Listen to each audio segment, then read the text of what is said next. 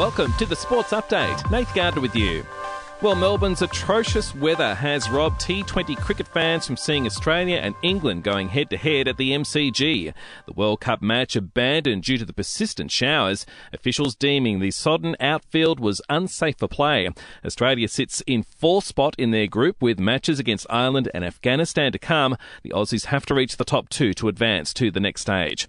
Staying on World Cups, the Wallaroos are out to end England's record-winning streak of 28 straight games when they clash in the World Cup quarterfinals on Sunday. Centre Shani Williams says the girls are embracing the challenge. As soon as you get the sisterhood together, people will be able to play front foot footy and also go in the trenches together. That's what we're about. That's our Aussie spirit. While in the Men's Rugby League World Cup, Australia take on Italy early Sunday morning. New Zealand is playing Ireland.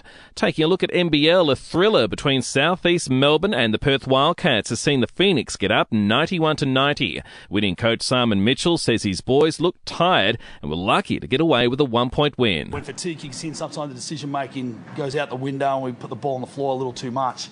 Overall, though, really, anytime you come in here and get a win, you're thrilled. Meanwhile, New Zealand were too good for Adelaide 99-70. 36ers coach CJ Bruton says they played poorly, but is looking ahead to their next match against the Phoenix on Sunday. I would have loved to have played well, not only for our guys to play well and get feed and feel juice going into our next game.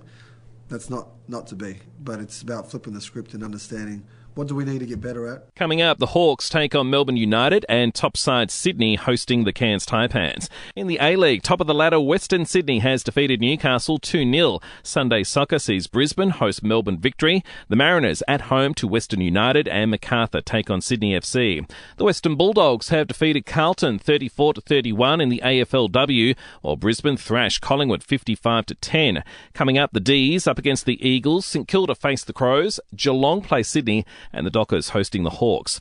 Opening practice for this weekend's Formula One Mexico Grand Prix has seen the Ferraris of Sainz and Leclerc once again top the timesheets, Aussie Daniel Ricciardo coming in 14th.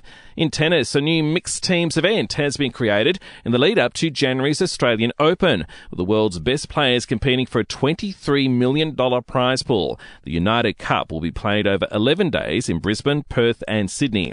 And tens of thousands of people are expected at Flemington for Derby Day, marking the start of the Melbourne Cup Carnival. Crowds were banned in 2020 and were severely restricted last year due to the pandemic. And we'll see you tomorrow for another episode of the Sports Update.